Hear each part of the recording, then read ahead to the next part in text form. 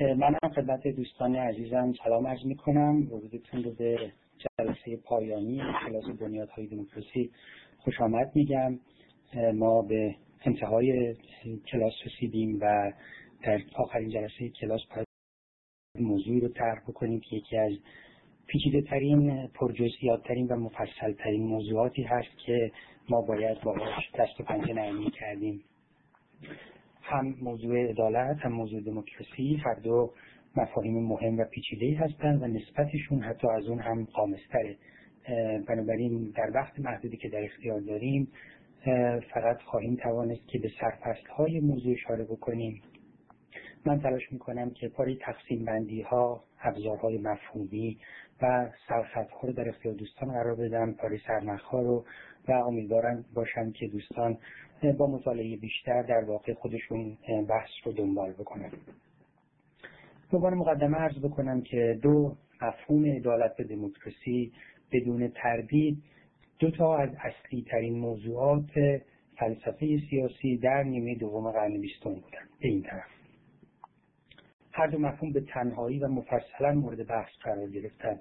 نظریه‌های متعدد و متنوعی درباره مفهوم دموکراسی، ساختار دموکراتیک، نظام تصمیم گیری دموکراتیک پرداخته شده، کتاب‌ها و مقالات عدیده‌ای در این زمینه نوشته شده و تاریخ تحول نظریه پردازی درباره مفهوم دموکراسی هم تاریخ طولانی و جذابی است. مفهوم عدالت هم به طور خاص بعد از انتشار کتاب نظریه‌ای در باب عدالت جوان از ابتدای دهه 70 به مهمترین بحث فلسفه سیاسی معاصر تبدیل شده و تعداد کتاب‌ها و مقالاتی که درباره مفهوم عدالت نگاشته شده از شماره واقعا خارجه. بیشمار منبع و مأخذ در این باره قابل در دسترسه. نکته جالب توجه اینه که به رغم اینکه درباره این دو مفهوم مستقلند و مفصلا بحث شده، توجه به نسبت عدالت و دموکراسی توجه نسبتا متأخریه. یعنی چند سالی بیشتر از این نمیگذره که نظریه پردازان حوزه دموکراسی و عدالت، فیلسوفان سیاسی و متخصصان علوم سیاسی توجهشون به این نکته جلب شده، توجهشون به این پرسش جلب شده و تلاش کردن به این پرسش پاسخ بدن که چه نسبتی بین عدالت و دموکراسی برقراره.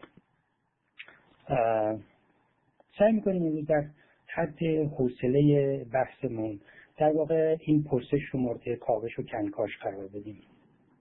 کاری هم که خواهیم کردیم بود که یک کمی مفهوم دموکراسی رو مورد تحلیل بیشتر قرار میدیم. ما تا به حال درباره دموکراسی در طول جلسات گذشته صحبت کردیم، به جنبه‌های مختلف مفهوم دموکراسی اشاره کردیم، به نسبت دموکراسی با مفاهیم مهمی مثل اقتدار، مسئولیت و حریم خصوصی پرداختیم. اما این فرصت رو محترم میشماریم در جلسه آخر یک کمی تحلیلی‌تر و مفصل‌تر درباره مفهوم دموکراسی با هم صحبت می‌کنیم. کمی هم درباره مفهوم عدالت صحبت خواهم کرد. البته واقعا پرداختن به مفهوم عدالت نه در یک جلسه بلکه در یک دوره آموزشی هم ممکن نیست و چندین دوره آموزشی باید اختصاص داد به رسیدگی به مجموعه استدلال‌ها، نظریه‌ها و بحث‌های مهمی که درباره مفهوم عدالت طی 4-5 دهه اخیر ارائه شده در واقع.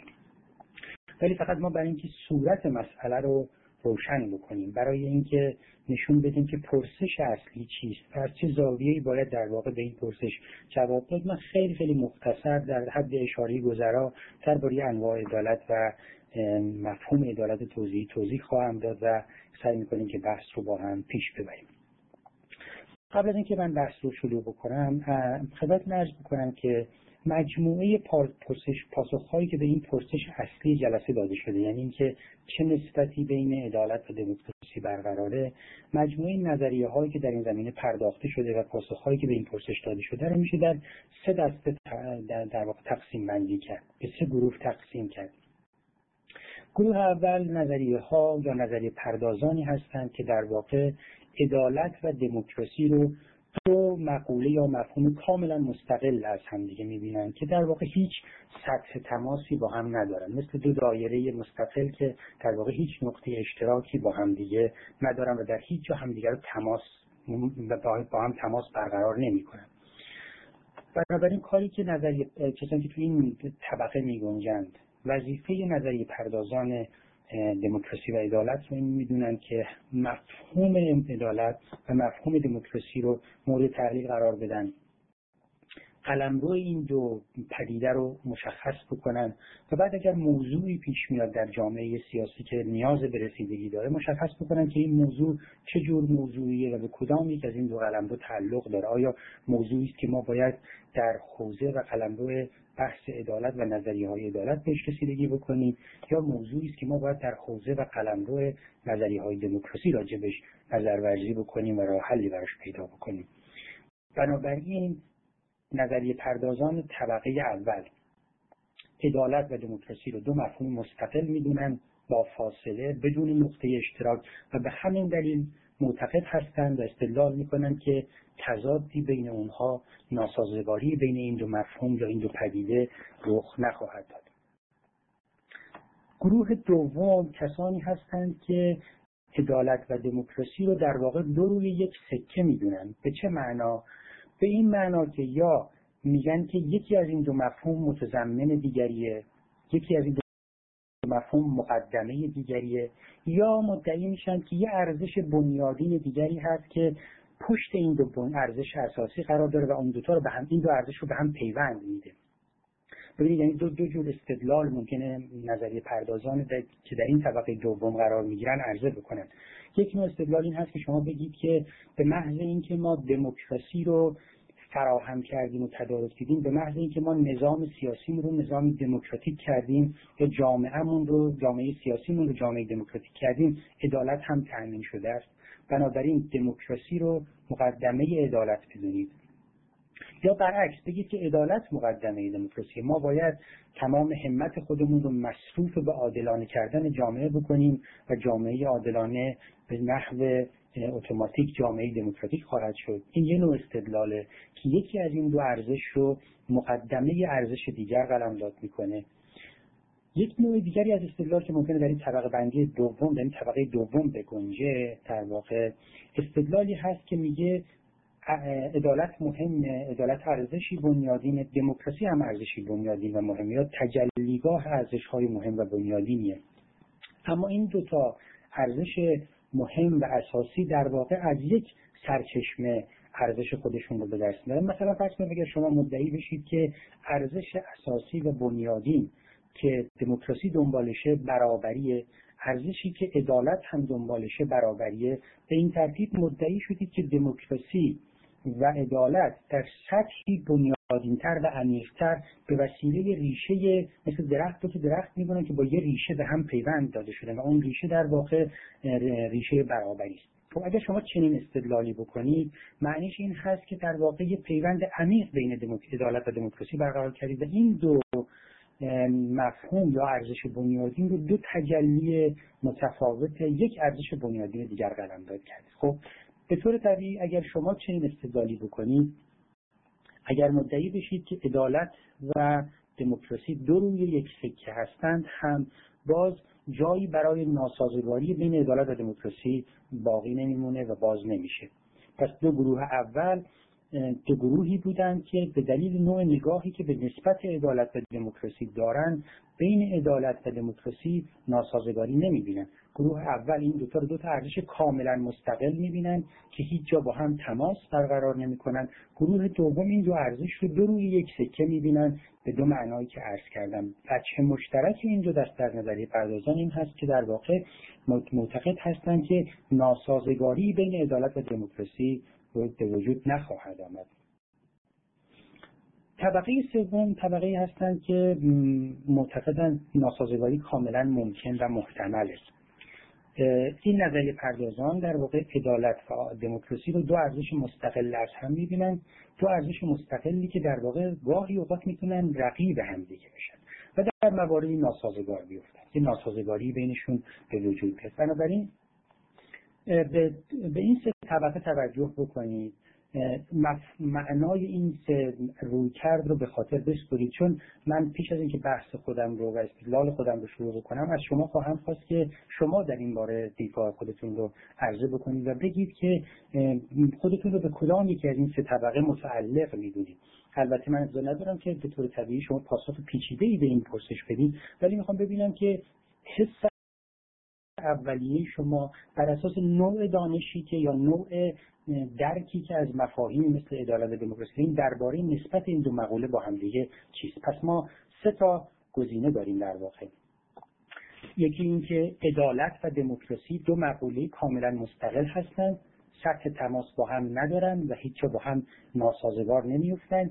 یکی دیگه این که عدالت و دموکراسی دو روی یک سکه هستند، یکی مقدمه دیگری است یا این هر دو از ارزشی بنیادی‌تر سیراب میشن و سرچشمه میگیرن، و دیگری این هم که اینکه عدالت و دموکراسی در واقع دو ارزش رقیبن که میتونن با هم ناسازگار بیفتن.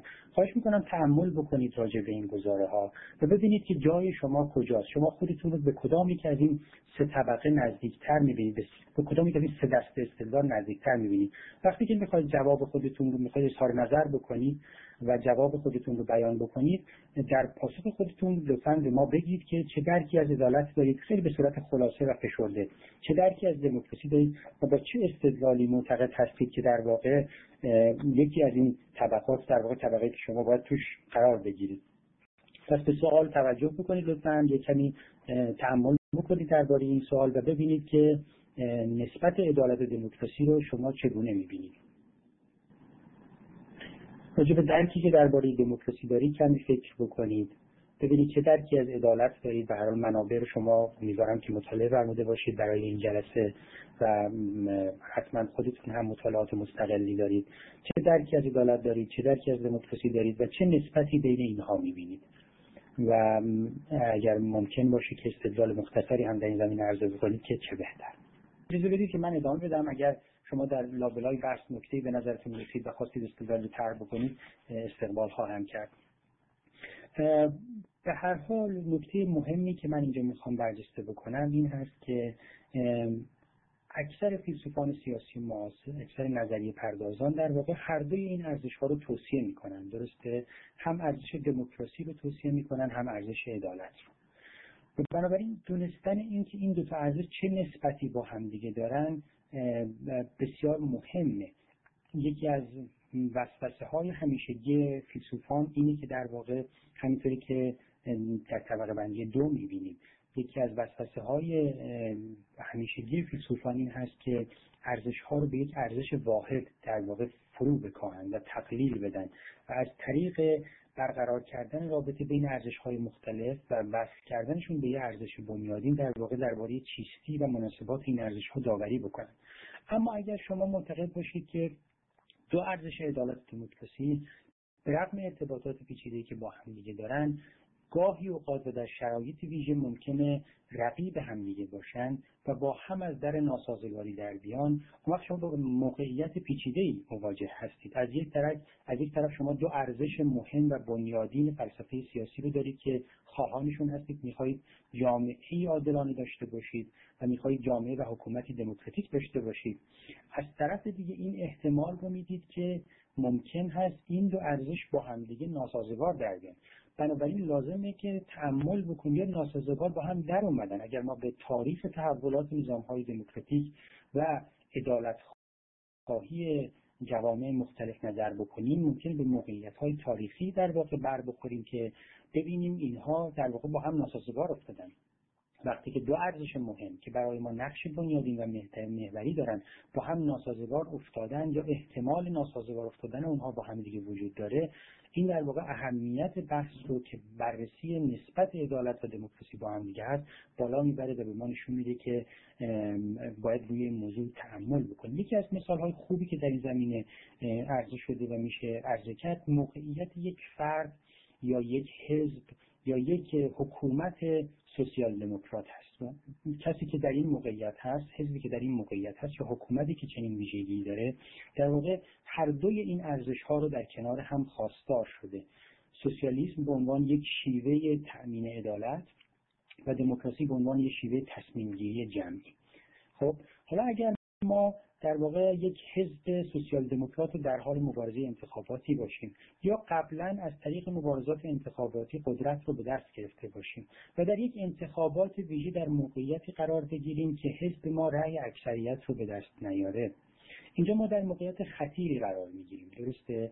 از یک طرف ما به دموکراسی پایبندیم و میخوایم به رأی اکثریت که یکی از مهمترین تجلی‌های دموکراسی هست پایبند بمونیم. از طرف دیگه ما به یک نظریه عدالت پایبندیم که اون نظریه عدالت در این انتخابات اخیر رأی نیاورده. حالا ما دو راه در پیش داریم، یا به دموکراسی اولویت و ارجحیت بدیم و برای مدتی حداقل برای مدتی محدود در واقع نظریه عدالت خودمون رو کنار بگذاریم و پیگیری نکنیم و مسلط نبینیم، یا اینکه بر نظریه عدالت خودمون رو بهش اولویت ببخشیم و در واقع به رأی اکثریت گردن نگذاریم. بنابراین کاملا محتمل هست که در یک موقعیت‌های نوعی احساس ناسازگاری به وجود بیاد و در واقع فرد احساس بکنه که باید یه دست به تصمیم‌گیری بزرگ بزنه و بین این دو ارزش مهم انتخاب بکنه.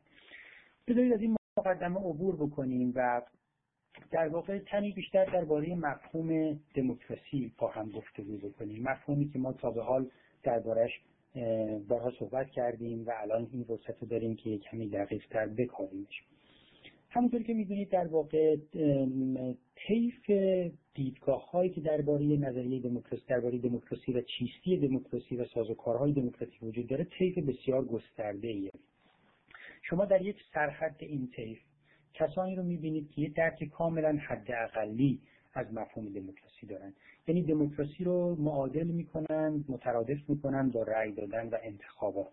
بنابراین شما به محض اینکه موفق بشید در واقع یک نظام انتخاباتی سالم و منصفانه تدارک ببینید و افراد بتونن، شهروندان بتونن در واقع در فضایی سالم، رقابتی و منصفانه رأی خودشون رو به صندوق بندازند، دموکراسی تأمین شد. این اون سر طیفه که در واقع یک درک خیلی خیلی حداقلی از مفهوم دموکراسی داره.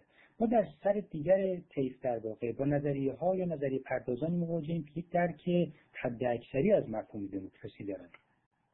یعنی دموکراسی رو تا سرحد یک جهانبینی، یک شیوه زیست، یک لایف استایل یا یک ایدئولوژی بالا میبرن. معتقد هستن که دموکراسی قابل تحویل به هیچ یک از این مقولاتی که معمولاً تحویل میشه نیست و باید در واقع دموکراسی رو به عنوان یک جهانبینی جامع دید، یک نحوه زیست دید، در واقع مجموعه پیچیده‌ای از حقوق و آزادی‌ها و یک فرهنگ سیاسی ویژه، یک تاریخ بلند ایدئولوژیک باید پشت یک نظریه دموکراسی باشه تا ما قائل باشیم، پشت یک جامعه دموکراتیک و یک نظام دموکراتیک باشه تا ما قائل باشیم اون نظام و جامعه واقعا دموکراتیک هست.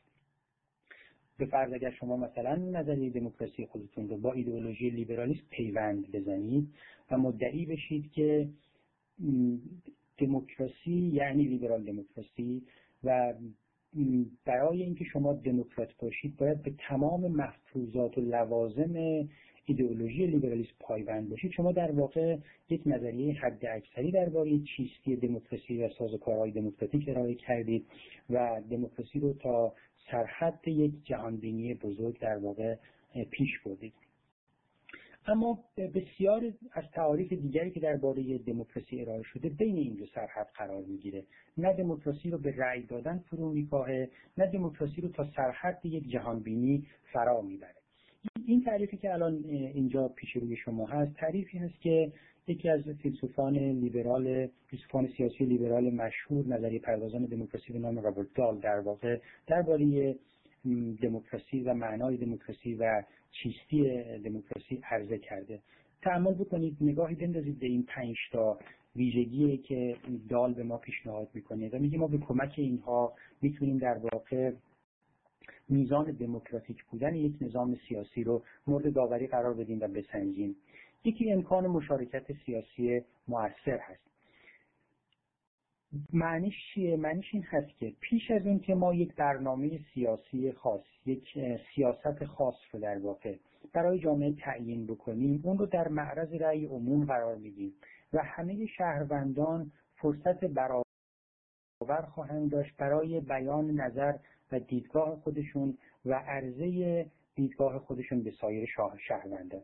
بنابراین انتخابات داریم، یک برنامه سیاسی، یک سیاستمدار، یک سیاست ویژه مورد داوری میخواد قرار بگیره و میخواد به رأی گذاشته بشه.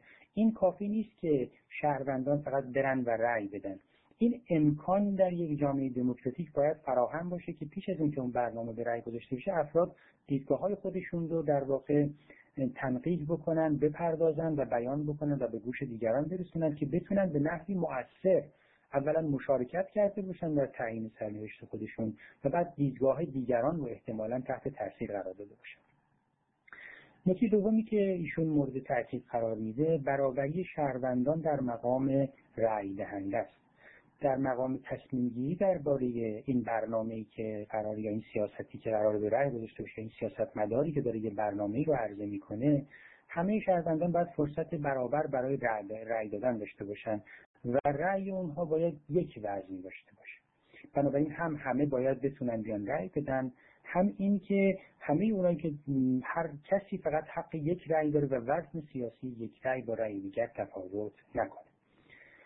نکته سوم درک آگاهانه از گزینه‌هایی که موضوع انتخاب هستن. اگر یک سیاست یا یک برنامه سیاسی در واقع در معرض داوری شهروندان گذاشته میشه و بناست که شهروندان دربارش اظهار نظر بکنن و از طریق رأی خودشون دیدگاه خودشون رو به گوش مخاطبان برسونن و به گوش حاکمان برسونن، در واقع شهروندان باید فرصت داشته باشن که این سیاست مورد بحث یا برنامه سیاسی سیاستمداری که بناست مورد داوری قرار بگیره رو مطالعه بکنن، با جنبه‌ها و زوایای مختلفش آشنا بشن، از پیامدهاش مطلع بشن و در عین حال از گزینه‌های دیگری هم که پیش رو هست مطلع بشن. بنابراین این امکان باید فراهم باشه که برنامه‌های سیاسی متعدد عرضه بشه و مقدمات و مفروضات و پیامدهای این برنامه‌ها مورد بحث و داوری در سطح جامعه سیاسی قرار بگیره تا در واقع فرد در مقام رأی دهنده درک آگاهانه‌ای از رأیی که داره میده داشته باشه. ویژگی بعدی که دال مورد تاکید قرار میده در واقع همین کنترل دستور کار سیاسی یا پولیتیکال اجندا در واقع به یک معنا. یعنی همه شهروندان باید فرصت داشته باشن که چه تصمیم بگیرن در این باره که چه موضوعاتی اصلا مورد داوری قرار بگیره. چون ببینید ما یه موقع است که یک برنامه یا یک سیاست رو به رأی میگذاریم، یه موقع است که میخوایم ببینیم که اصلا چه برنامه‌های سیاست‌هایی رو به رأی بگذاریم. اینا دو سطح یا مرحله مختلف هست.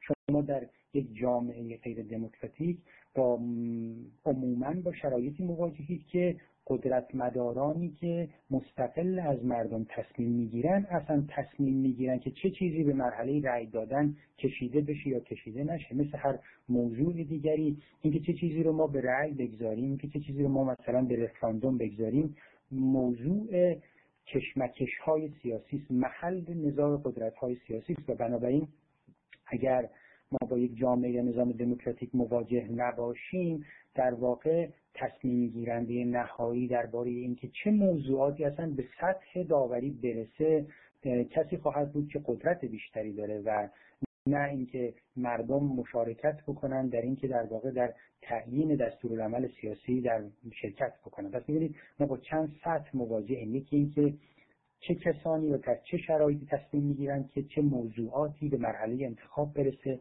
بعد این موضوعاتی به مرحله انتخاب برسه چقدر برای افراد امکان هست که درباره این موضوعات گفتگو بکنن، براشون امکان هست که آگاهانه بیان و رأی بدن و چقدر درباره گزینه‌های بدیل اون موضوعاتی که بناست به رأی گذاشته بشه در واقع امکانات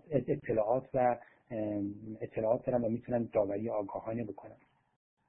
نکته پایانی هم که شمول هست، یعنی اینکه همه شهروندان بالغ باید از اون 4 فرصت برابری که ذکر کردیم برخوردار باشن.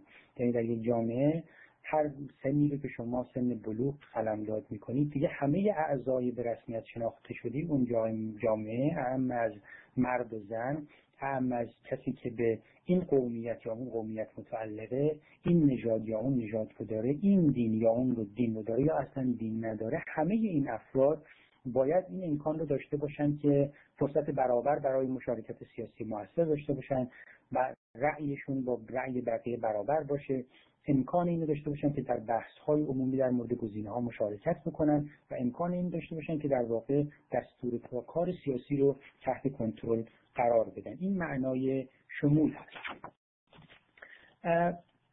در واقع به این ترتیب دال داره به ما میگه که اون چیزی که اینجا محور اساسی هست، ارزش بنیادین هست، برابری سیاسی شهروندان در مقام کسانی هست که میخوان مشارکت بکنن در تعیین سرنوشت خودشون و در حکمرانی.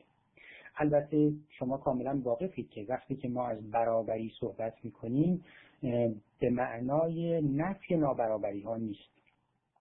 همه ما از جهات مختلف، از جهات ویژگی های فردی، از جهات ویژگی های خانوادگی، موقعیت اجتماعی و سیاسی با هم متفاوتیم.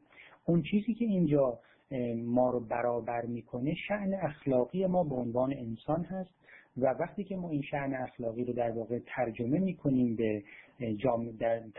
به موقعیت سیاسی خودمون، برابر بودن ما در مقام شهرونده، برخوردار بودن از حقوق و مسئولیت های برابر هست.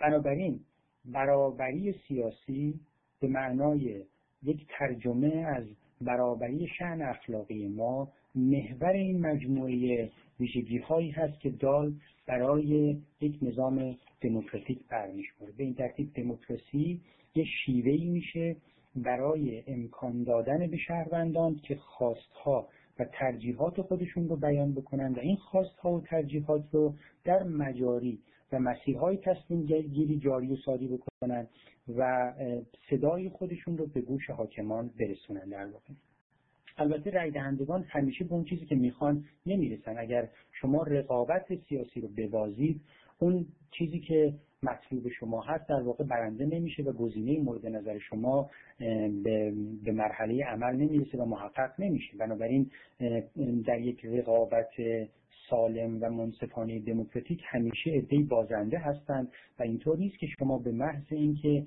امکان بیان خواسته های خودتون رو داشتید در واقع برنده بازی هم باشید. پس دموکراسی میشه یک شیوه تصمیم گیری جمعی که به شهروندان فرصت برابر برای بیان خواسته ها و ترجیحاتشون رو میده. این نکته اول. نکته دوم هم این که دموکراسی فقط یه شیوه برای گردآوری خواسته های شهروندان نیست، یه شیوه برای تحقق خواسته های اکثریت هم هست. همین نکته که عرض کردم، باید شرایط منصفانه برای رقابت سیاسی فراهم باشه و اصل اساسی در واقع رقابت سیاسی دموکراتیک پیروزی اکثریت. درسته؟ بنابراین ما همه فرصت برابر برای شرکت در رقابت و بیان دیدگاهامون رو داریم، ولی در این حال از پیش هم میدونیم که همه ما برنده نخواهیم بود. خواسته های اکثریتی که در واقع برنده میشه و نهایتاً جایگاه اصلی رو پیدا میکنه. اینجا حق رأی دادن به حق بنیادین و مرکزین در واقع در یک نظام دموکراتیک میشه. نکته مهم دیگه این هست که در واقع کشف و بیان این ترجیحات، همونطور که ما گفتیم در واقع در این رقابت دموکراتیک اون چیزی که مهمه اینه که برای همه امکان بیان خواسته ها و ترجیحاتشون وجود داشته باشه و افراد بتونن که دیدگاه های خودشون رو بیان بکنن به عنوان شهروند یک نظام دموکراتیک. اما میدونیم که و حق رأی دادن به این ترتیب حق محوری میشه. اما میدونیم که این حق رأی دادن با اینکه حق اصلی و محوری هست، به یه مجموعی از حقوق آزادی های دیگه نیاز داره که در واقع امکان معنا پیدا بکنه، امکان تجلی پیدا بکنه، امکان بروز پیدا بکنه. سوال من از شما این هست که به نظر شما کدام مجموعه از حقوق و آزادی ها امکان این رو برای حق رأی دادن به عنوان حق اصلی یک نظام دموکراتیک فراهم میکنن که مجال بروز پیدا بکنه، معنا و محتوا پیدا بکنه؟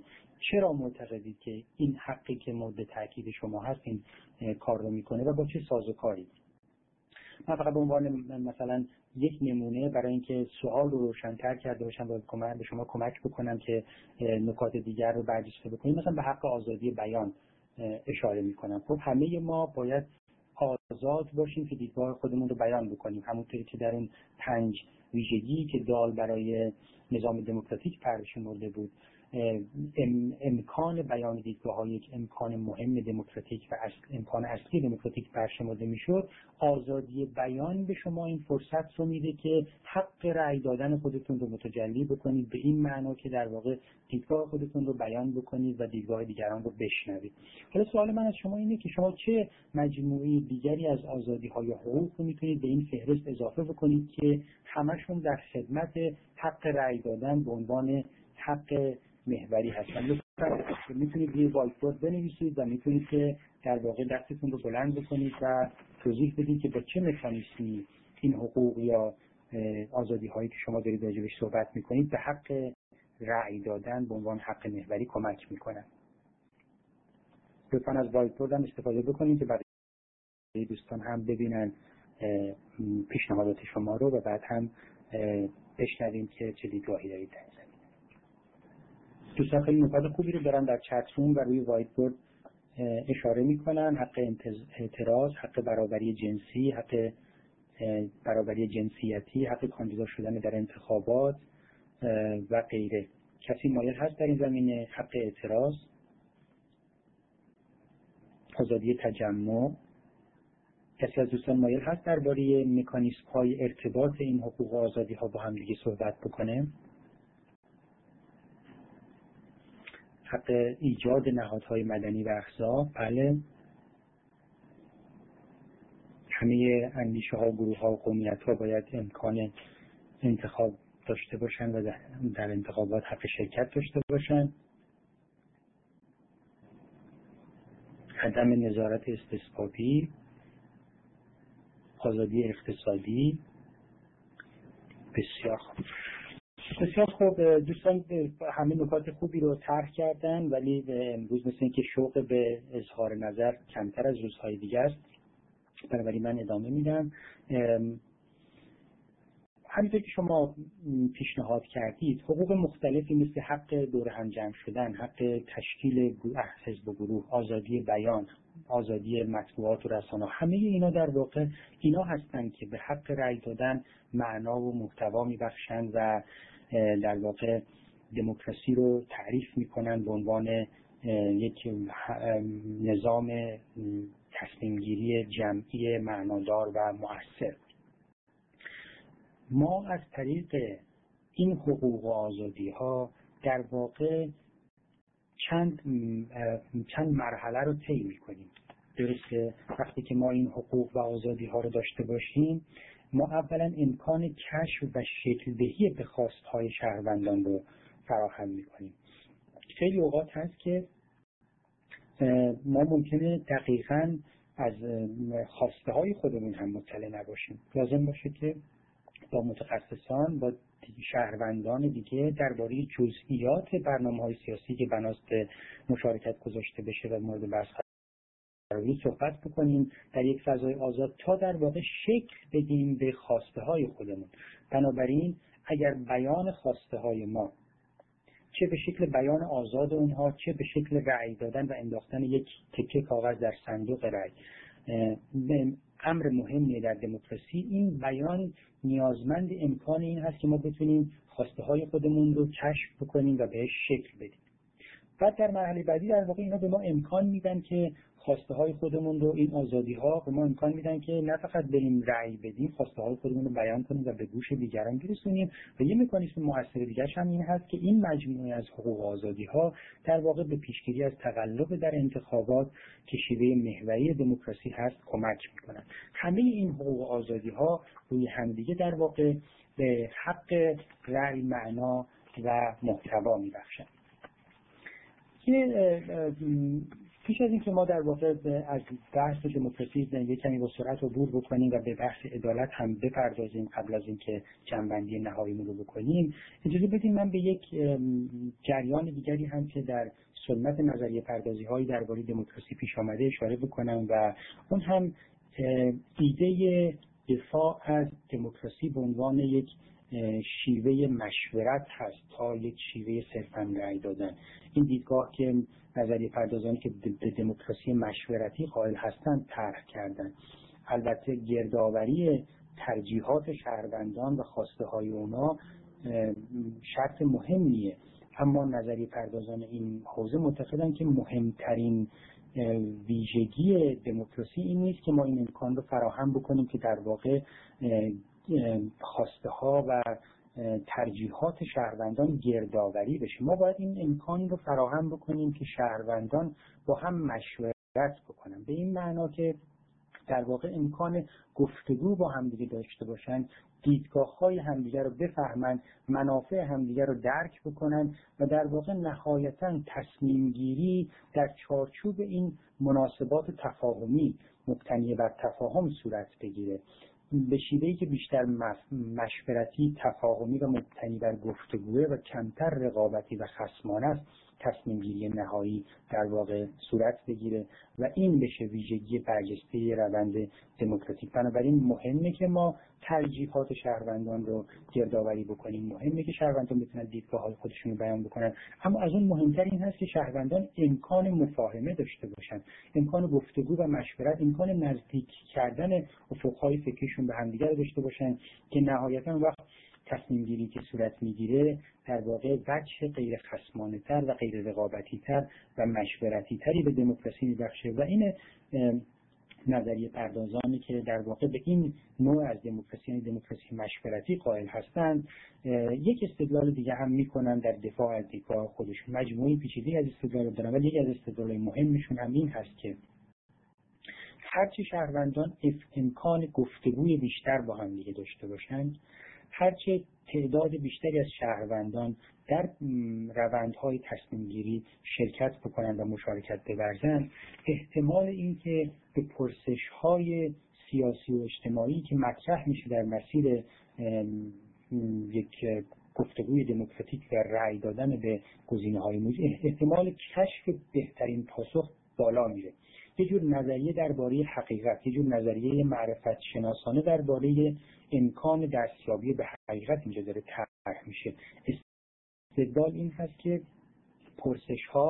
پرسش‌های سیاسی اجتماعی که پیش روی ما قرار میگیرن، این پرسش‌ها در واقع پاسخ‌های متعددی میتونن داشته باشن، ولی یک پاسخ، یک راه حل در واقع پاسخ یا راه حل بهتر و اساسی تر هست و هرچه امکان مشارکت، امکان مشورت بالاتر باشه، در واقع امکان دستیابی به اون پاسخ صحیح هم بالا میره. حالا صرف نظر از اینکه چقدر این استدلال درست هست یا غلط هست، من فقط می‌خواستم این دیدگاه رو روشن بکنم و این دیدگاه رو توضیح بدم که در چارچوب نظریه‌های دموکراسی چیزی هم به اون مجموعه ویژگی‌هایی که دال در واقع درباره یک جامعه دموکراتیک و نظام دموکراتیک بیان کرده اضافه شده و اون هم امکان گفتگو و مفاهمه است که در واقع به رقابت شکلی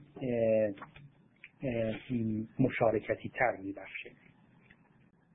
خب پس به طور خلاصه اگر بخوایم جمع‌بندی بکنیم چیزایی که درباره دموکراسی گفتیم و یک گام جلو بریم، در نظام دموکراتیک انتخاباتی که مشخص میکنه که چه کسانی باید نماینده های مردم باشن، کدوم قوانین باید تصویب بشه و کدوم قوانین باید به اجرا در بیاد. همه شهروندان بالغ حق رأی دارن، وزن آرایشون یکسانه و خود اون همه شهروندان هم علل اصول حق دارن که کاندیدای پست‌های مختلف بشن و طلب رأی بکنن از سایر شهروندان. و همونطور هم که گفتیم اون حقوق و آزادی‌های دیگه در واقع به این حق رأی دادن معنا و محتوا میبخشن. و هرچه نظام سیاسی این امکان رو بیشتر فراهم بکنه که شهروندان فرصت برابر برای تأثیرگذاری سیاسی پیدا بکنن، اون نظام سیاسی در واقع دموکراتیک تره. اجازه بدید از این عبور کنیم، از این مفهوم اول عبور کنیم و به مفهوم عدالت نظری بپردازیم. در واقع همونطور که شما حتما در مطالعه متنی که در اختیارتون قرار گرفته ملاحظه کردید، عدالت انواع مختلفی داره. عدالت اصلاحی، عدالت روشی و عدالت توزیعی. عدالت اصلاحی عمدتاً ناظر هست به واکنش منصفانه نسبت به تخلف کردن از قواعد و قوانین و آسیب رسوندن به دیگران. یعنی اگر در جامعه کسانی باشند که قواعد و قوانین رو زیر پا بگذارن، اینها شایسته تنبیه هستند و برای اینکه اینها تنبیه بشن باید این تنبیه ها به نحو منصفانه‌ای طراحی شده باشه در نظام عادلانه قضایی. عدالت اصلاحی در واقع تلاش برای عادلانه کردن واکنش هایی هست که ما نشون میدیم نسبت به افرادی که قواعد و قوانین رو زیر پا میزنن. بنابراین ما عمدتاً اینجا با نوعی عدالت قضایی مواجه هستیم. عدالت روشی هم در واقع عدالتی هست که ناظر به منصفانه بودن شیوه های جمع‌آوری اطلاعات و تصمیم گیری هست. یه وجه دیگری از عدالت قضایی میتونه در واقع تلقی بشه، به این معنا که ما فرض بفرمایید اگر کسی مرتکب جرم شده و میخوایم درباره جرمی که واقع شده اطلاعات کسب بکنیم، یا اگر کسی متهم هست به اینکه مرتکب جرمی شده، یک راه اینه که در واقع او رو به شیوه منصفانه که در آیین دادرسی پیش بینی شده در واقع مورد بازجویی قرار بدیم. یک شیوه دیگه این هست که تحت شرایط خاصی مورد شکنجه قرار بدیم. بنابر دیدگاهی که بناست عدالت روشی رو برای ما تأمین بکنه، شکنجه ممکنه رفتاری غیر منصفانه و غیر عادلانه برای گردآوری اطلاعات در واقع تلقی بشه و بازجویی شیوهی منصفانه. بنابراین عدالت روشی هم ناظر به منصفانه بودن شیوه های جمع‌آوری اطلاعاته و مثل عدالت اصلاحی در واقع معطوف عمدتاً به این هست که ما در مواقعی که می‌خوایم در واقع داوری قضایی بکنیم در مورد تخلفات صورت گرفته چقدر عدالت رو تأمین کردیم. در هر دوی اینها ما می‌خوایم انصاف رو رعایت بکنیم و از طریق این رعایت انصافتر واکنش هامون و در گردآوری اطلاعات در واقع عدالت رو تأمین بکنیم. اما نوع سوم عدالت توزیعیه که ناظر هست که توزیع کردن چیزی میان اعضای جامعه، میان شهروندان در واقع. نکته‌ای است که باید در نظر داشته باشیم. بنابراین هر جا که ما می‌خواهیم درباره این صحبت بکنیم که چه نسبتی میان دموکراسی و عدالت وجود داره، ما بر عدالت اصلاحی در واقع یا درباره عدالت اصلاحی و عدالت روشی صحبت نمی‌کنیم. درباره نسبت عدالت توزیعی با مفهوم دموکراسی مشغول گفتگو هستیم و می‌خوایم تأمل بکنیم. حالا تمرکزمون رو پس در واقع از سوال درباره نسبت عدالت دموکراسی میبریم روی نسبت عدالت توزیعی و دموکراسی. این پرسش دقیق‌تری میشه. عدالت توزیعی همونطور که عرض کردم از حدود 40 سال پیش در واقع به مهمترین بحث در حوزه فلسفه سیاسی معاصر تبدیل شده و ده‌ها نظریه گوناگون درباره معنای عدالت توزیعی، اصول عدالت توزیعی و اینکه چگونه میشه عدالت رو در جامعه برقرار کرد عرضه شده و ارائه شده که ما متاسفانه امکان رسیدگی به هیچ کدوم از این نظریه‌ها رو در این وقت ذکر نداریم. من فقط برای اینکه فصل بحث رو به دست شما داده باشم عرض بکنم که نظریه های عدالت توزیعی عمدتاً در پاسخ به 3 پرسش شکل میگیرن. یکی اینکه ما چه چیزی رو باید توزیع بکنیم، یکی اینکه چه کسی باید دریافت کننده اون چیزی که ما میخوایم توزیع کنیم باشه، و نکته بعدی اینکه توزیع بر چه مبنایی باید صورت بگیره. اینکه چه چیزی باید توزیع بشه به وسیله این نظریه پردازان مختلف به شیوه‌های مختلف در واقع پاسخ داده شده. پاسخ‌های مختلفی به این سوال توزیع. بعضی گفتن که ما باید ثروت رو توزیع بکنیم، بعضی گفتن ما ثروت رو نباید توزیع بکنیم، باید فرصت‌ها رو توزیع بکنیم، به این معنا که فرصت دستیابی به منابع و مطلوبات کمیاب برای همه فراهم باشه. بعضی گفتن که نه ثروت رو باید توزیع بکنیم، نه فرصت رو، باید رفاه رو توزیع بکنیم. و بعضی هم گفتن به جای اینکه رفاه رو توزیع بکنیم در صدد این باشیم که قابلیت‌هایی رو که افراد مختلف دارن به نحو منصفانه در افراد پرورش بدیم و باید در صدد توزیع قابلیت‌ها باشیم. بنابراین در پاسخ به اینکه چه چیزی باید توزیع بشه جواب‌های مختلفی به این سوال داده شده. اینکه چه کسی باید دریافت کننده این هر چه که ما می‌خوایم توزیع کنیم باشه هم پاسخ‌های مختلفی گرفته. آیا ما باید دنبال افراد باشیم؟ تمام افراد شایسته این هستند که هدف این توزیع قرار بگیرن، یا افرادی خاص یا طبقه خاص؟ مثلا فرض کنید توی یک نظریه عدالت ممکنه شما بگید که اولین و مهمترین هدف توزیع منابع کمیاب باید کسانی باشند که محرومترین بخش‌های جامعه هستند. بنابراین شما دارید یک گروه از افراد رو بر اساس یک ویژگی خاصشون از بقیه افراد جامعه مجزا میکنید و میگید هدف اصلی این توزیعی که ما میخوایم انجام بدیم این گروه خاص از افراد هستن. بنابراین این هم سوال دوم و پاسخهای متنوعی که بهش داده شده. و سوال بعدی این هست که توزیع باید در چه مبنایی صورت بگیره در واقع. آیا ما باید در صدد ایجاد برابری باشیم؟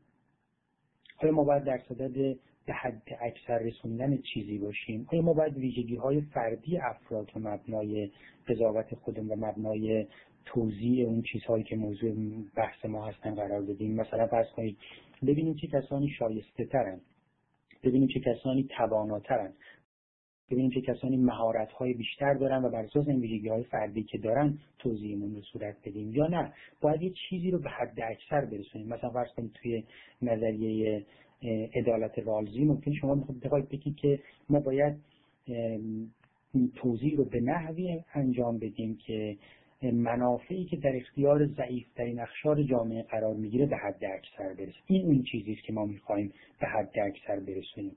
یا اگر مثلا شما سودگرا یا منفعتگرا باشید، در اون طبقه از نظریه پردازان بگنجید، در واقع به حد اکثر رساندن منفعت یا یوتیلیتی یا سود در جامعه رو ممکنه که هدف اصلی یا مبنای توزیع خودتون در واقع قرار بدید. بعضی ها هم ممکنه بگن که ما خواهان این هستیم که برابری رو در واقع به حد اکثر برسونیم و برابری رو توزیع بکنیم در جامعه. همینجا من یه نکته رو عرض بکنم.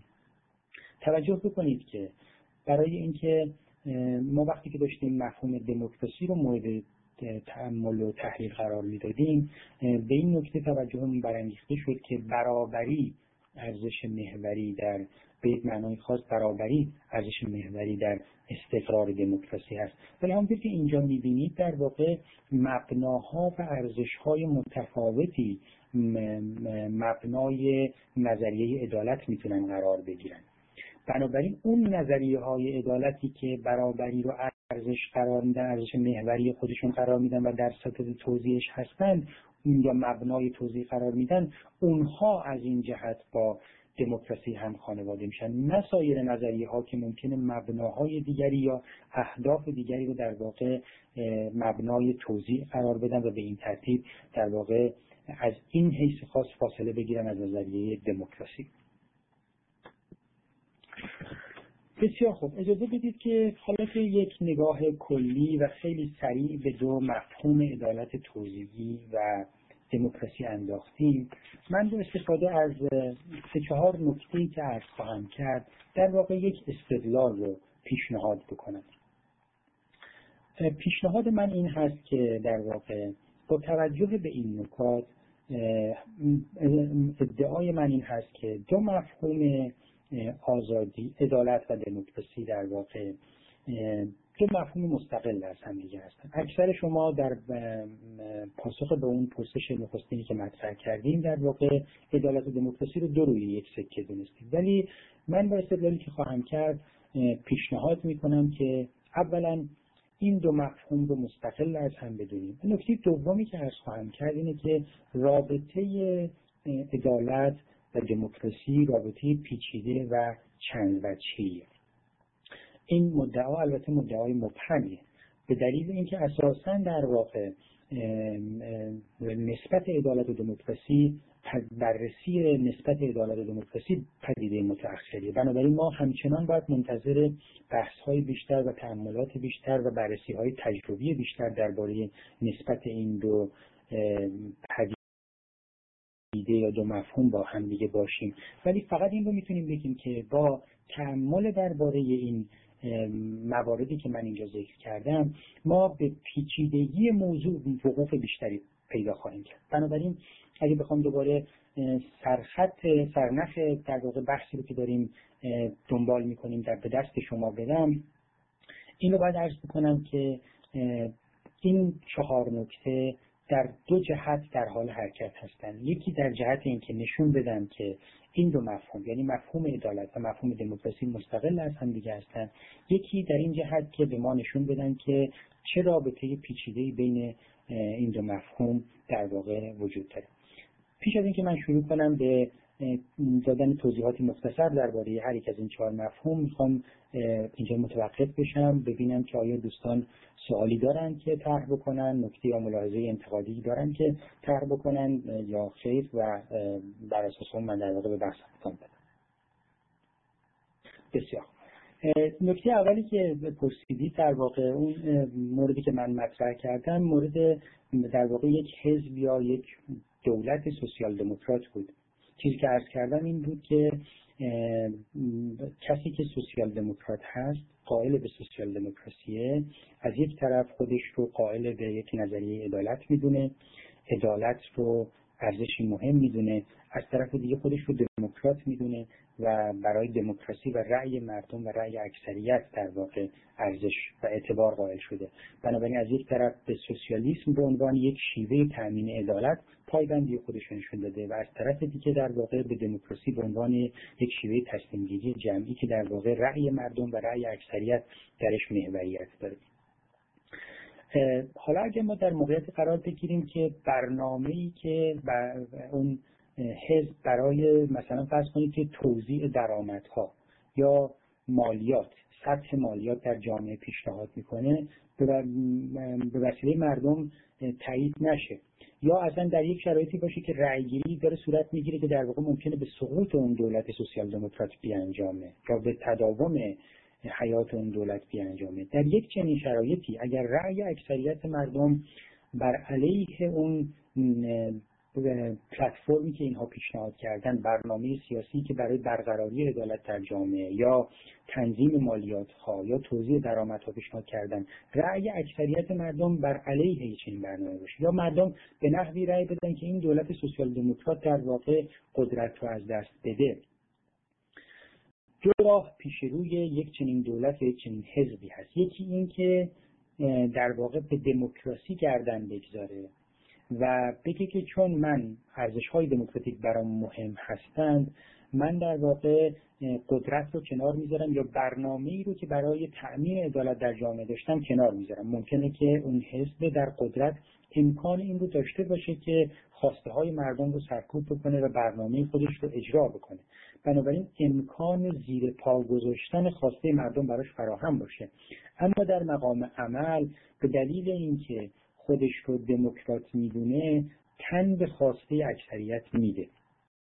درسته؟ در اینجا علیرغم اینکه ما با یک جریان سیاسی یا گروهی از سیاستمداران مواجهیم که به هر دو ارزش پایبندی نشون دادن، اگر جایی پیش بیاد که بین این دو ارزش ناسازگاری بروز بکنه، یعنی اکثریت مردم پیشنهاد این حزب برای برقراری عدالت رو نپسندند یا اساساً با اینکه دولت بخواد در زمینه تأمین عدالت در واقع فعالیت بکنه و عدالت محور باشه یا عدالت رو هدف اصلی فعالیت‌های خودش قرار بده یا یکی از اهداف اصلی فعالیت‌های خودش قرار بده، موافق نباشن، این مردم به این حزب رأی ندن.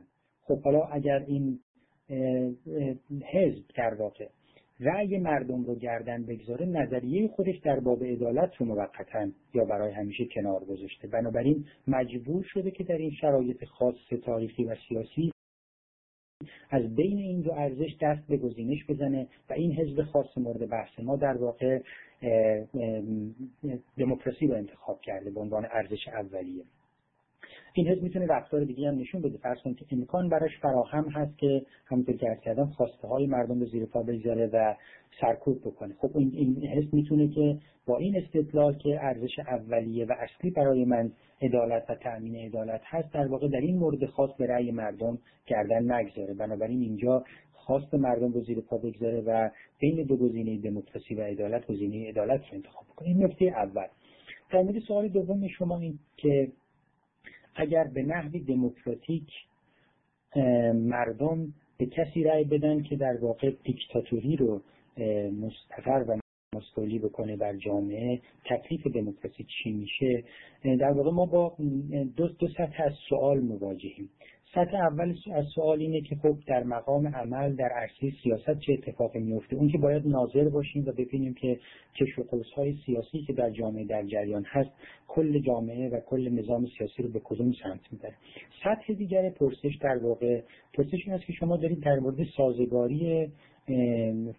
سازگاری و پیامدهای پایبندی به ارزش‌های دموکراتیک طرح می‌کنید. این نکته رو طرح می‌کنید که اگر خواسته های مردم، اگر رأی اکثریت مردم اولویت داره، حتی اگر مردم به برافتادن نظام دموکراتیک هم رأی بدن، ما به دلیل اینکه خواست اکثریت برامون مهمه باید تن بدیم به این برافتادن.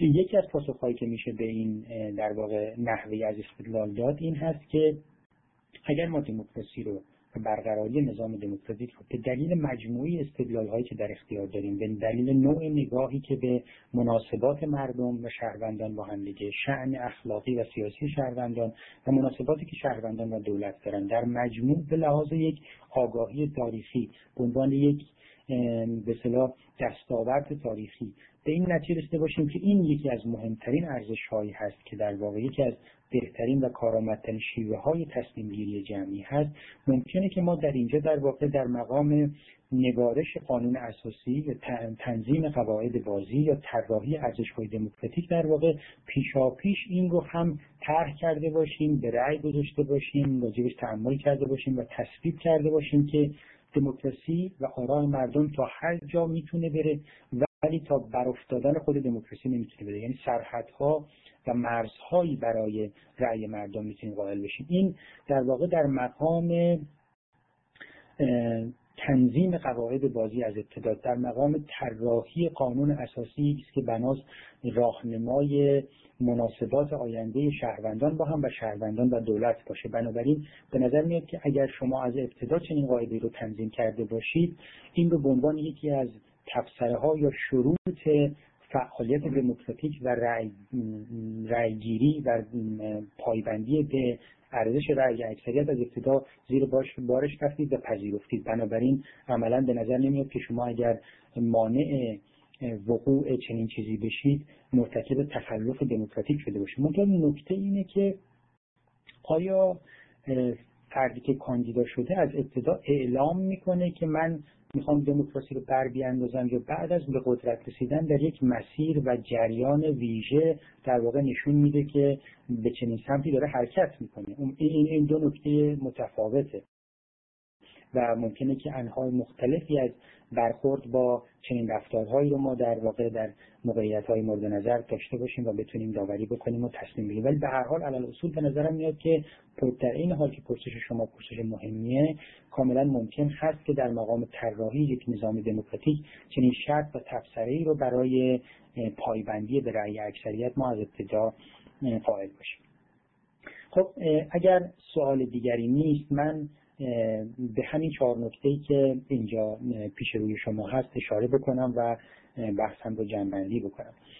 نکته اول برای مثلا داوری درباره نسبت عدالت توزیع و دموکراسی این هست که یادمون باشه که دموکراسی عمدتاً یک روشه و عدالت و نظریه‌های عدالت توزیعی عمدتاً معطوف به تأمین یک غایت هستند.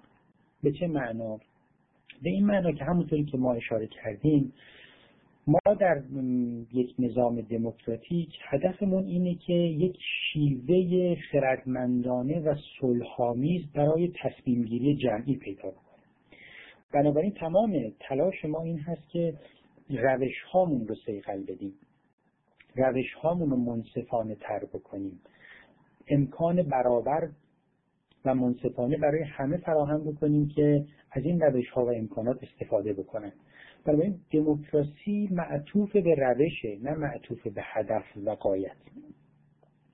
اما عدالت در واقع معطوف به تعبیری پترن نیچر داره میخواد یه غایتی رو تأمین بکنه، میخواد چیزی رو توضیح بکنه و از طریق توضیح اون چیز به هدفی در جامعه برسه. همونطوری که گفتیم البته نظریه‌های مختلفی در این زمینه وجود داره که چه چیزی باید در جامعه توضیح بشه و چه هدفی باید در جامعه برآورده بشه. آیا باید منفعت در جامعه به حد اکثر برسه؟ آیا طبقات ضعیف باید قدرتمندتر بشن و امکان مشارکت پیدا بکنن؟ آیا باید برابری در جامعه؟ به هر حال نظریه‌های عدالت در صدد تأمین یک هدف هستند، اما دموکراسی در صدد تنقیح و منصفانه تر کردن روش‌ها برای تجلی بخشیدن به برابری ما در مقام شهروندان یک جامعه سیاسی است. این نکته اول. نکته مهم اینجا این هست، استدلال اصلی اینجا این هست که روش‌های دموکراتیک و نتایج عادلانه یکی نیستند، با هم متفاوتند. ما ممکنه از یک طرف راجع به روش‌های عادلانه یا democratic procedures صحبت بکنیم، از یک طرف راجع به just outcomes صحبت بکنیم. این دوتا مفهوم، این دوتا مقوله، این دوتا پدیده از هم جدا هستن. شما کاملا ممکنه که یک جامعه دموکراتیکی رو در نظر بیارید که برای همه شهروندان بالغ امکان رأی دادن هست، همه شهروندان بالغ درباره شرایط مختلفی که در مورد ویژگی‌های برنامه‌ای که بناست به رأی گذاشته باشیم امکان گفتگوی آزادانه با هم داشته باشن و نهایتاً اکثر مردم به برنامه‌ای رأی بدن که یا به گسترش عدالت در جامعه نمی‌انجامه یا برخلاف تلقی ما از عدالت هست. این کاملا ممکنه و در جهان خارج هم رخ میده. بسیاری اوقات اکثریت اعضای یک جامعه ممکنه به یه برنامه مالیاتی یا نمایندگان اون افراد در قوه‌های مقننه و قوه‌های مقننه و مجریه به برنامه‌هایی رأی بدن یا دنبال برنامه‌هایی باشن که عملاً نتیجه این برنامه‌ها گسترش بی‌عدالتی به یک معنا در جامعه باشه. مثلا ایجاد فاصله شدید طبقاتی بین طبقات ضعیف و طبقات مرفه جامعه باشه. کاملا ممکنه که اکثریت یک جامعه به شیوهی منصفانه و در یک فضای کاملا دموکراتیک به چیزی رأی بدن که عادلانه نیست.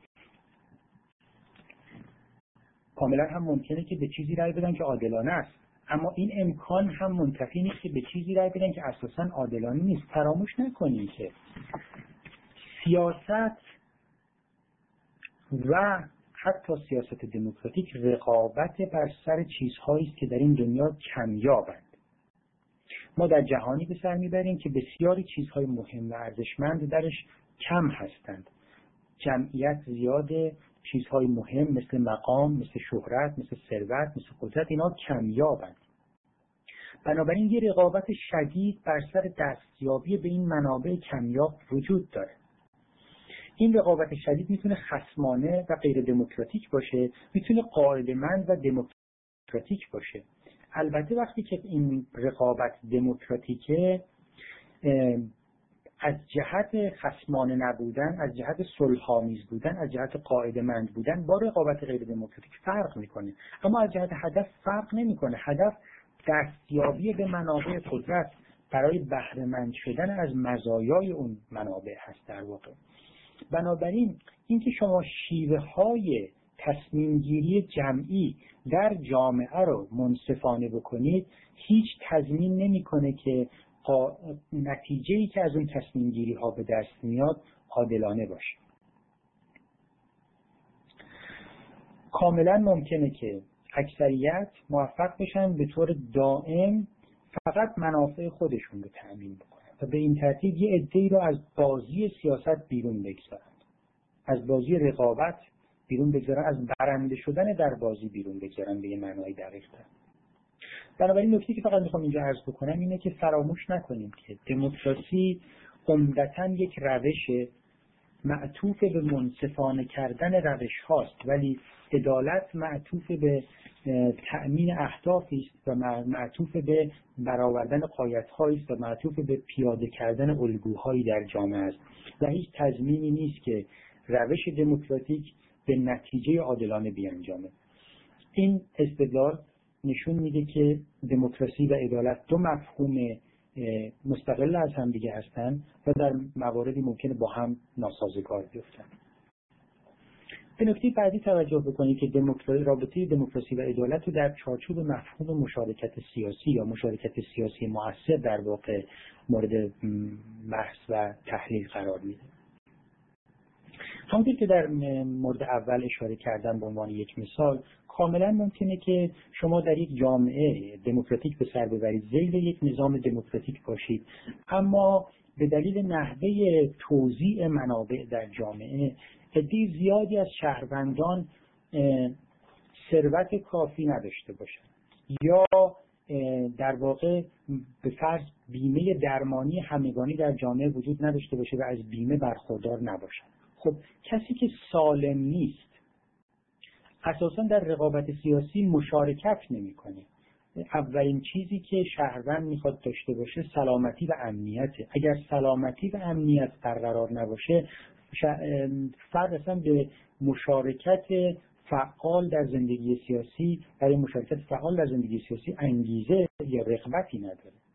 بنابراین شما اگر در شرایطی باشید که شیوه های تصمیم گیری جمعی دموکراتیک در واقع به گسترش بی‌عدالتی در جامعه منجر بشه، گسترش بی‌عدالتی در واقع در فقیر کردن یه عده از شهروندان هست، فقدان امکانات مناسب برای یک زندگی پسندیده و با حداقل شرایط در جامعه برای اونها هست و نتیجهش این میشه که افراد مشارکت نمی‌کنن یا اگر مشارکت بکنن مشارکت مؤثر نمی‌کنن. به خاطر میارید که دال وقتی که داشت درباره دموکراسی صحبت می‌کرد، درباره این صحبت می‌کرد که افراد باید امکان اینو داشته باشن که انتخاب آگاهانه بکنن. انتخاب آگاهانه نیازمند تحصیلات و دانش هست، نیازمند مهارت برای مشارکت در گفتگوهای جمعی هست، نیازمند مهارت برای مشارکت در رقابت سیاسی هست.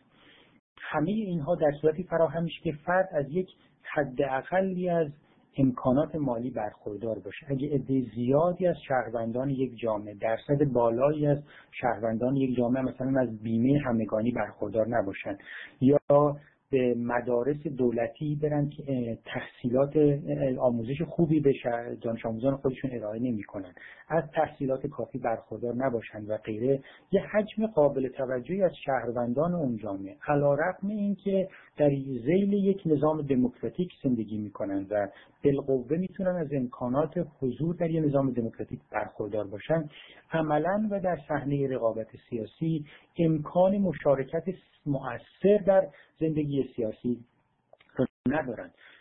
به خاطر میارید که یکی از پیشنهاداتی که دال میکرد کنترل دستور کار سیاسی بود، کنترل کردن اجندای سیاسی در جامعه بود. کسی که آگاهی نداره، تحصیلات لازم نداره، از سلامتی و امنیت جانی و روانی لازم در جامعه برخوردار نیست، امکان کسب آگاهی نداره. چون امکان کسب آگاهی نداره، چون امکان ورود به رقابت سیاسی به نحو سازماندهی شده و مؤثر رو نداره، عملا در واقع امکان کنترل دستور کار رو هم نداره. بنابراین ما با شهروندانی مواجه هستیم که بله در مقام نگارش قانون و در مقام نظر برابر با سایر شهروندان به حساب میان. بله رأی اونها بناست که برابر با رأی دیگران محسوب بشه. بنابراین بعضی از شروط اون 5 شرط اشاره شده وسیله دال رو برخوردار هستن، ولی 2-3 تا از این شرط‌های مهم در مورد این افراد مصداق پیدا نمی‌کنه. امکان مشارکت آگاهانه ندارن، امکان مشارکت در کنترل دستور کار سیاسی جامعه رو ندارن. بنابراین ما با یه موردی مواجه هستیم که ممکنه که سازوکارهای دموکراتیک در واقع به یک معنا به گسترش سطحی از بی‌عدالتی منجر بشن و به نحو در واقع دایره‌وار این گسترش بی‌عدالتی دوباره بیاد در واقع این قابلیت‌های دموکراتیک جامعه رو تضعیف بکنه. یعنی می‌بینیم که ما در اینجا با یه شرایطی مواجه هستیم که این 2 تا مفهوم مستقل از همدیگه دارن به نحو پیچیده‌ای بر سرنوشت همدیگه تأثیر می‌ذارن. دموکراسی در یک شرایط خاصی و ذیل یک نظام سیاسی خاص ممکنه به گسترش نوعی از بی‌عدالتی بیانجامه و بی‌عدالتی ممکنه از اون طرف بیاد و در واقع موقعیت دموکراتیک که سطح دموکراسی اون نظام سیاسی مورد بحث رو در واقع تحت تاثیر قرار بده. بنابراین مشارکت سیاسی مهمه، مشارکت سیاسی مؤثر مهمه، مشارکت سیاسی مؤثر به امکاناتی احتیاج داره که بنا به یک استدلال و در چارچوب یک نظریه فقط از طریق توزیع عادلانه چیزهایی در جامعه است که میسر میشه و فراهم میشه. بنابراین این نکته بعدی است. نکته اولی که مطرح کردیم در واقع درباره دموکراسی به مثابه روش عدالت به مثابه قایت بود. این دو تا رو از هم دیگه، این دو تا مفهوم اصلا مستقل میکرد. اینجا این دو تا مفهوم نشون داده میشه که به یه نحو پیچیده میتونن روی همدیگه تأثیر بذارن، به همدیگه رو تضعیف یا تقویت بکنن. در واقع بریم به نکته بعدی، تأمل بکنیم درباره مفهوم دموکراسی، عدالت و جنسیت.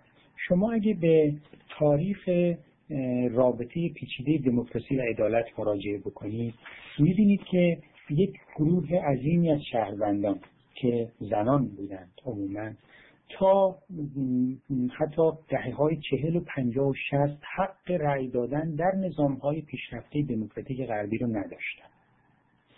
اساساً در واقع مثلا فرض کنید در فرانسه 1945، در ایتالیا 1945، در بلژیک 1949، در یونان 1952. و شما میتونید این لیست رو ادامه بدید و ببینید که جایی که در واقع بناست که ما با یک نظام دموکراتیک کارآمد مواجه باشیم، نیمی از جمعیت بالغ جامعه اساساً امکان رأی دادن نداشتن. نکته مهمی که منتقدان فمینیست در واقع برای ما روشن کردن اینه که در چارچوب نه فقط حق رأی دادن مهمه، همونطوری برگردیم به نکته قبلی، حق رأی دادن مؤثر اتفاقاً به همون اندازه اگر نه بیشتر مهم هست. بنابراین اگر ما توی این تاریخ تحولات مناسبات عدالت، دموکراسی و جنسیت می‌بینیم که در یه مقطعی آرام آرام همه نظام‌های دموکراتیک پذیرفتن که به همه شهروندان بالغ یا به اکثر شهروندان بالغ امکان رأی دادن بدن. هنوز حتی در بسیاری از این کشورها و البته در کشورهایی که نظام‌های مردسالارانه به شدت و قوت بیشتری حاکم هستند و مورد نقد جدی قرار نگرفتند و تمام زوایا و جوانب زندگی سیاسی اجتماعی جامعه را تحت تاثیر قرار دادند و میدن، در اونجاها می‌بینیم که در واقع وقتی که نظام مردسالارانه حاکمه و تا عمق مناسبات خانوادگی و مناسبات اجتماعی و حریم خصوصی و فضای عمومی نفوذ کرده، امکان مشارکت مؤثر فراهم نمیشه. به این دلیل که در واقع بر اساس اون تقسیم بندی هایی که تقسیم کاری که در یک چنین فضایی ممکنه صورت بگیره، توزیع درآمد، توزیع منابع ثروت و قدرت ناعادلانه است. و وقتی که توزیع ناعادلانه است، عملاً زنان حتی اگر حق رأی دادن هم داشته باشند، در واقع حق مشارکت، امکان مشارکت مؤثر ندارن. حق مشارکت دارن ولی امکان مشارکت مؤثر ندارن.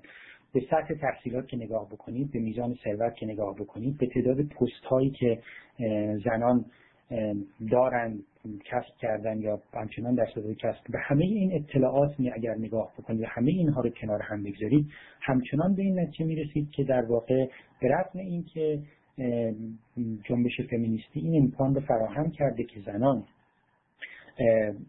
مشارکت بیشتری در زندگی سیاسی اجتماعی داشته باشن، هنوز تا نیل به یک موقعیتی که امکان مشارکت سیاسی مؤثر اونها فراهم باشه راه زیادی باید طی بشه.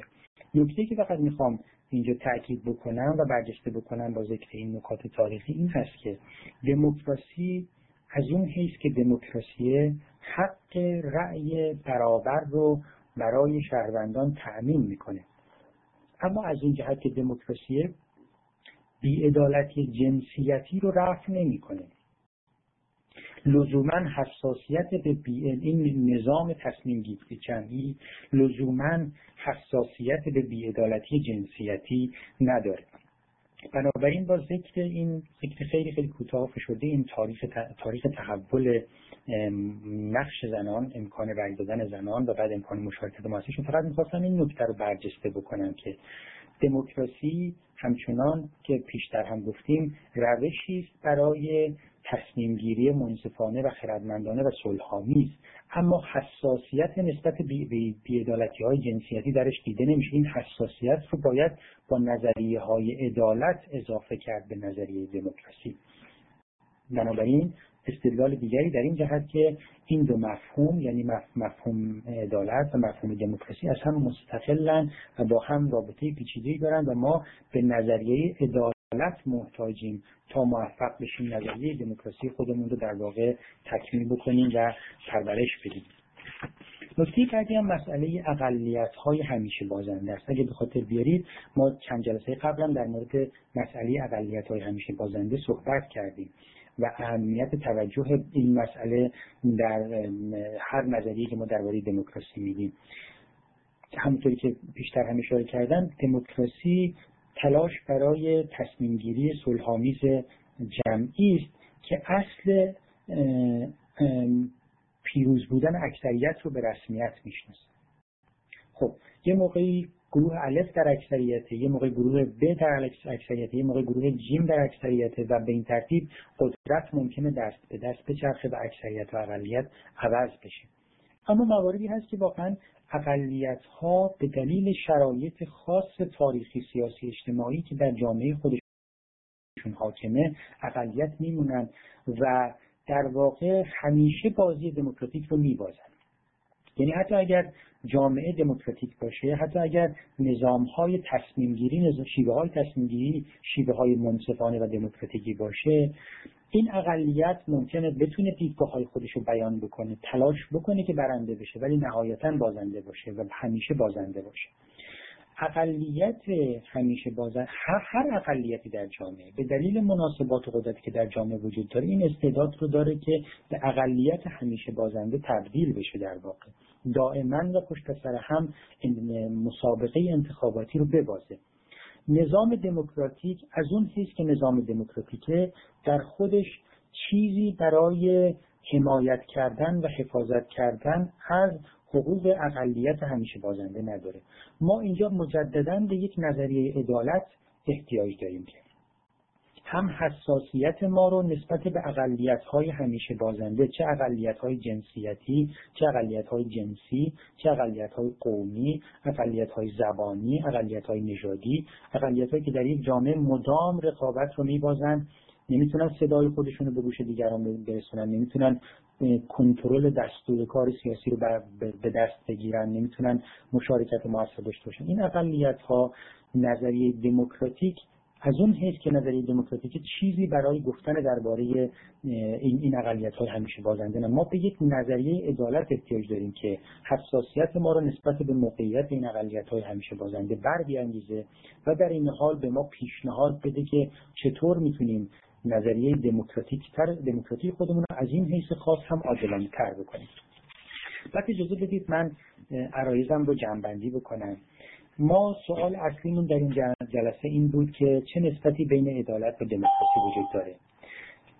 درباره معنای عدالت و دموکراسی گفتگو کردیم. نکته بعدی که طرح کردم این بود که ما وقتی که راجع به عدالت و دموکراسی صحبت می‌کنیم در واقع داریم از عدالت توزیعی و دموکراسی می‌پرسیم. نسبت عدالت توزیعی و دموکراسی مورد پرسش اصلی ما هست در واقع.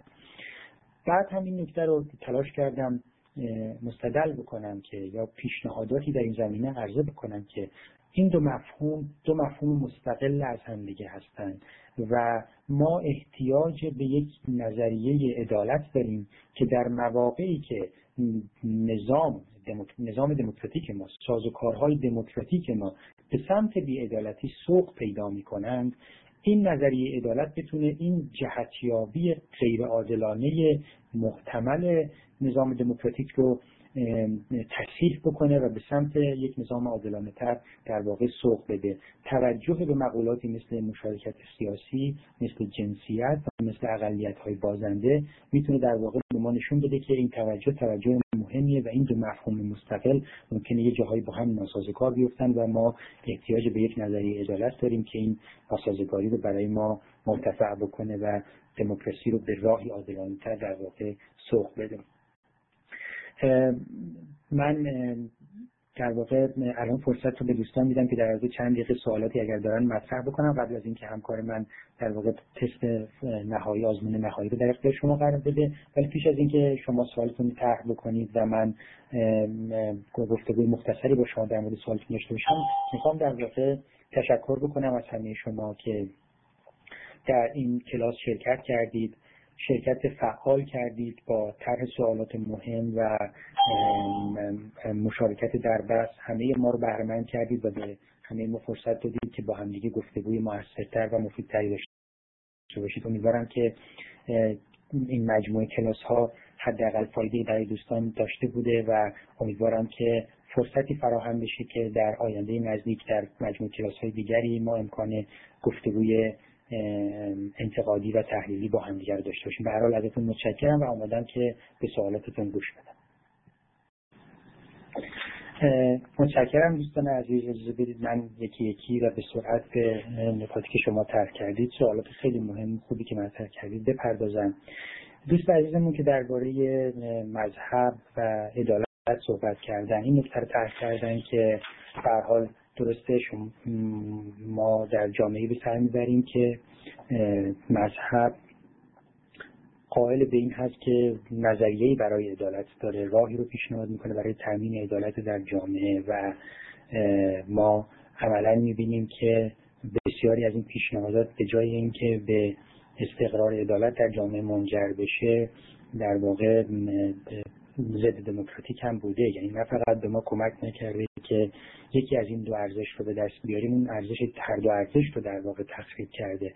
تنها نکته‌ای که میخوام عرض بکنم این هست که ببینید ما نظریه‌های مختلف درباره معنای عدالت، اهداف عدالت، شیوه‌های تامین عدالت داریم. البته بعضی از این نظریه‌ها از جمله بسیاری از نظریه‌هایی که در سنت‌های مذهبی مختلف ارائه شده، نظریه‌های خام، نظریه‌های غیر قابل دفاع و نظریه‌های غیر پیچیده‌ای هستند.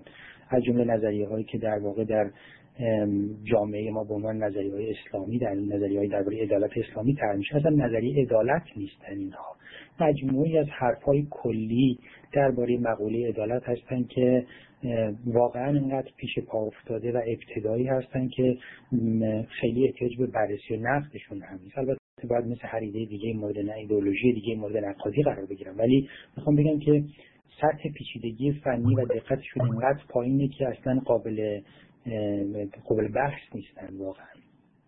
اما اینکه ما در جامعه‌ای زندگی میکنیم که داره از به کار بسته شدن نظریه‌های عدالت خام پیش پا افتاده متضرر میشه، یک نکته است. اینکه ما باید به دلیل اینکه در چنین وضعیتی هستیم از عدالت به طور کلی صرف نظر بکنیم، این نکته دیگه است. بله ما داریم رنج میبریم از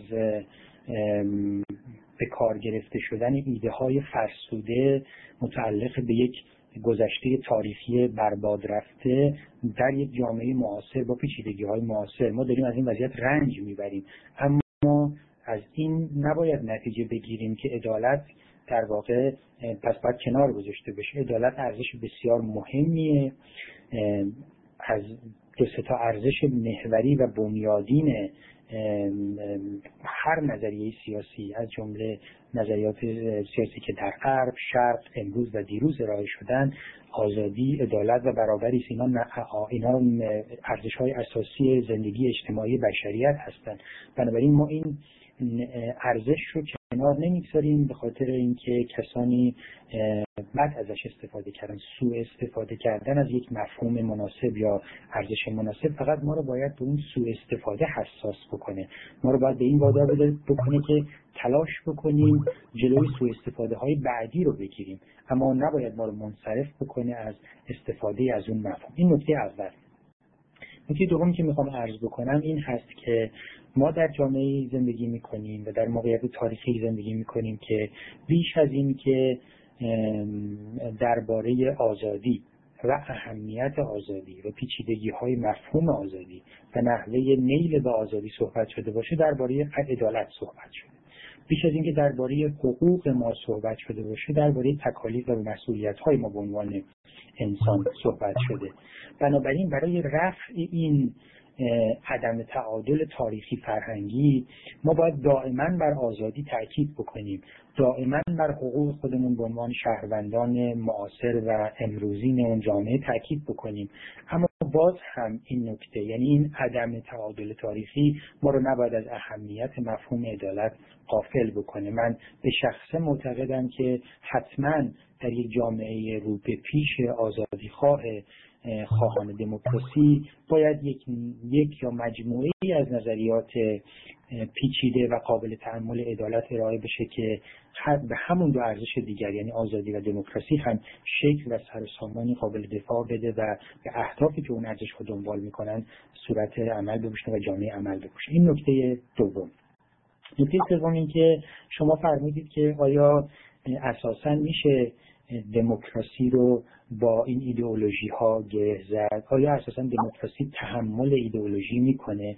من در واقع پاسخم به شما برمیگرده به اون نکته‌ای که در ابتدای بحثم درباره دموکراسی طرح کردم. این کاملا بستگی به دیدگاه شما درباره دموکراسی داره.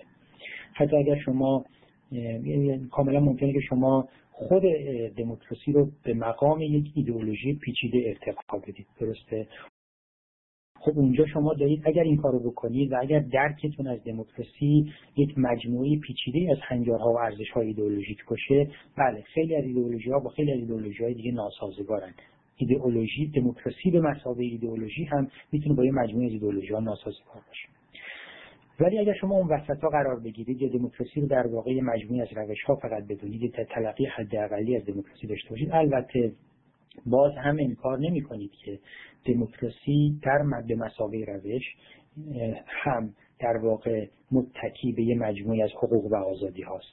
یعنی اگر ایدئولوژی دیگری باشه که حق آزادی بیان شما رو به رسمیت نشناسه، امکان تجمع شما، حق تجمع آزاد شما رو به رسمیت نشناسه، بسیاری از حقوق و آزادی هایی که لازمه در واقع حق رأی دادن و استفاده از دموکراسی به مثابه یک شیوه تصمیم گیری خردمندانه و صلح‌آمیز هستند، هر ایدئولوژی که اینا رو به رسمیت نشناسه البته با حتی حد اقلی ترین درک از دموکراسی هم ناسازگار. بنابراین پاسخ خلاصه به سوال شما درباره نسبت دموکراسی و ایدئولوژی این هست که دموکراسی به شکل حد اکثریش خودش به یه ایدئولوژی تبدیل میشه که با بسیاری ایدئولوژی‌های دیگه ناسازگاره. حتی حد اقلی ترین سطح از حد اقلی ترین درک از ایدئولوژی هم باز مبتنی بر مجموعه از ارزش‌ها و هنجارهاست که ممکن با پاره ارزش‌ها و هنجارهای دیگه ناسازگار در بیاد. این پاسخ به پرسش‌هایی که دوست اولمون مطرح کردن. دوست دیگری که درباره اقلیت‌های همیشه بازنده پرسیدند،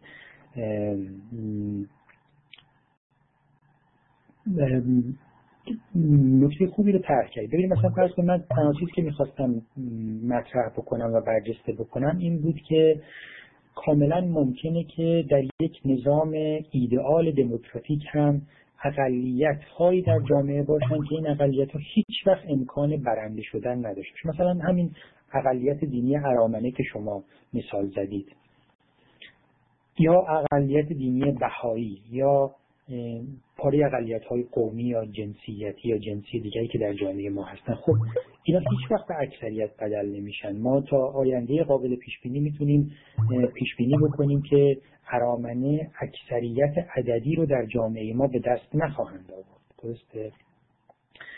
بنابراین از این حیث این اقلیت همیشه در اقلیت باقی میمونه و این امکان براش فراهم نیست که خواسته های خودش رو به سطح برنامه های سیاسی ارتقا بده. در واقع این امکان براش فراهم نیست که بیاد و به نحو آزادانه و فعال و مؤثر در حیات سیاسی جامعه مشارکت. و بخشی از این امر ناشی از اینه که خب ما در جامعه غیر دموکراتیک و ذیل یک نظام غیر دموکراتیک داریم زندگی میکنیم. اما بخشی دیگهش میتونه اگه این اقلیت در یک جامعه کاملا دموکراتیک اما فاقد یک نظریه عدالت یا غیر حساس به مقوله عدالت هم میتونه در وضعی مشابه قرار بگیره. تو این مثلا فرض کنید حتی اگر شما در یک جامعه اسلامی باشید که کاملا به تلاش میکنه که نظام انتخاباتی رو نظام منصفانه بکنه و به اصل اکثریت قائل هست، اکثریت برنده، اصل اکثریت برنده قائل هست، اگر رأی گیری بشه در این جامعه در مورد حجاب اجباری و همه اعضای جامعه یا اکثریت اعضای مسلمان جامعه به این رأی بدن که همه اعضای جامعه باید حجاب بر سر بگذارن، هم شما به قواعد دموکراتیک پایبند موندید. اما نتیجه به بار اومده که به نظر میاد که در حق بعضی ها غیر عادلانه است. بنابراین اینجا شما برای اینکه این اعوجاج رو اصلاح بکنید، این اختلالی رو که به وجود اومده رفع بکنید، این حقی رو که از دیگری ضایع شده به او برگردونید، کاری که باید بکنید اینه که از طریق به کارگیری یک نظریه عدالت این اعوجاج رو. نکته که می‌خواستم عرض بکنم همین بود. می‌خواستم عرض بکنم که دموکراسی از اون حیث که دموکراسی یک شیوه تصمیم گیری است که باید منصفانه باشه و حساسیتش به انصاف این شیوه‌های تصمیم گیری است و رعایت حقوق و آزادی‌هایی که لازمه تحقق حق رأی هستند. این اون جوهره نظام دموکراتیکه. حساسیت به این اقلیت‌های همیشه بازنده به نظر میاد که نداره، در حالی که ما اگه بخوام یک تلقی آمیخته به حساسیت‌های عادلانه و عدالت ورزانه از دموکراسی داشته باشیم، حتما باید جایی برای اقلیت‌های همیشه بازنده هم پیدا کنیم. نکته‌ای که دوست سوممون طرح کردن درباره عدالت به منزله یک غایت و دموکراسی به عنوان روشی برای تأمین این غایت. ببینید تمام استدلال من و نکته‌ای که می‌خواستم عرض بکنم این بود که از یه جهاتی و یه زاویه‌های خاصی سازوکار دموکراتیک در واقع سازوکار منصفانه، برابری آفرین و شدیداً قابل دفاع تأمین کننده بسیاری از حقوق و آزادی‌های مهم ماست. اما میخواستم بگم که لزوماً به عدالت نمی‌انجامه. بنابراین اگر شما بتونید استدلال بکنید که استدلال قانع کننده‌ای بکنید که دموکراسی به رغم ارزشی که داره و به رغم ارزش‌هایی که به بار میاره ممکنه لزوماً به عدالت منتهی نشه و عدالت در جای خودش ارزش مهمیه، اون وقت باید بگردید ببینید که به چه راهی میشه، آیا راهی وجود داره که ما بتونیم این دو ارزش رو در کنار هم نگه داریم. اینجا اون وقت می‌بینید اون چیزی که مهم میشه نقش دولت در واقع. سوال ما این میشه که این نهاد عظیم پیچیده پرقدرتی که اسمش دولت هست جاش کجاست؟ چه جایگاهی داره؟ چه نقشی باید ایفا بکنه و درباره این جایگاه و نقش چه کسانی باید تصمیم بگیرن و با چه شیوه‌هایی تصمیم بگیرن؟ بنابراین بیش از اون که و پیش از اون که ما دموکراسی رو به عنوان یک شیوه تأمین عدالت به اون معنای خاصی که مورد نظر ماست، عدالت توزیعی که داریم راجعش صحبت می‌کنیم و الا کاملا ممکنه برای تأمین برابری، برای منصفانه تر کردن شیوه‌های تصمیم گیری این بهترین راه ما باشه، اما ما داریم راجع به عدالت توزیعی صحبت می‌کنیم. اگر به این نتیجه برسیم که شرایطی وجود داره که در موارد خاص رابطه پیچیده بین عدالت و دموکراسی وجود داره و دموکراسی لزوما تأمین کننده عدالت نیست و اگر نتونه تأمین کنه نه فقط به عدالت آسیب وارد میشه بلکه به روح دموکراسی هم آسیب وارد میشه، اون وقت ما باید راههایی پیدا کنیم که ببینیم بهترین شیوهی که میشه این دو تا ارزش رو به قدر مطلوب در کنار هم نگه داشت چیست.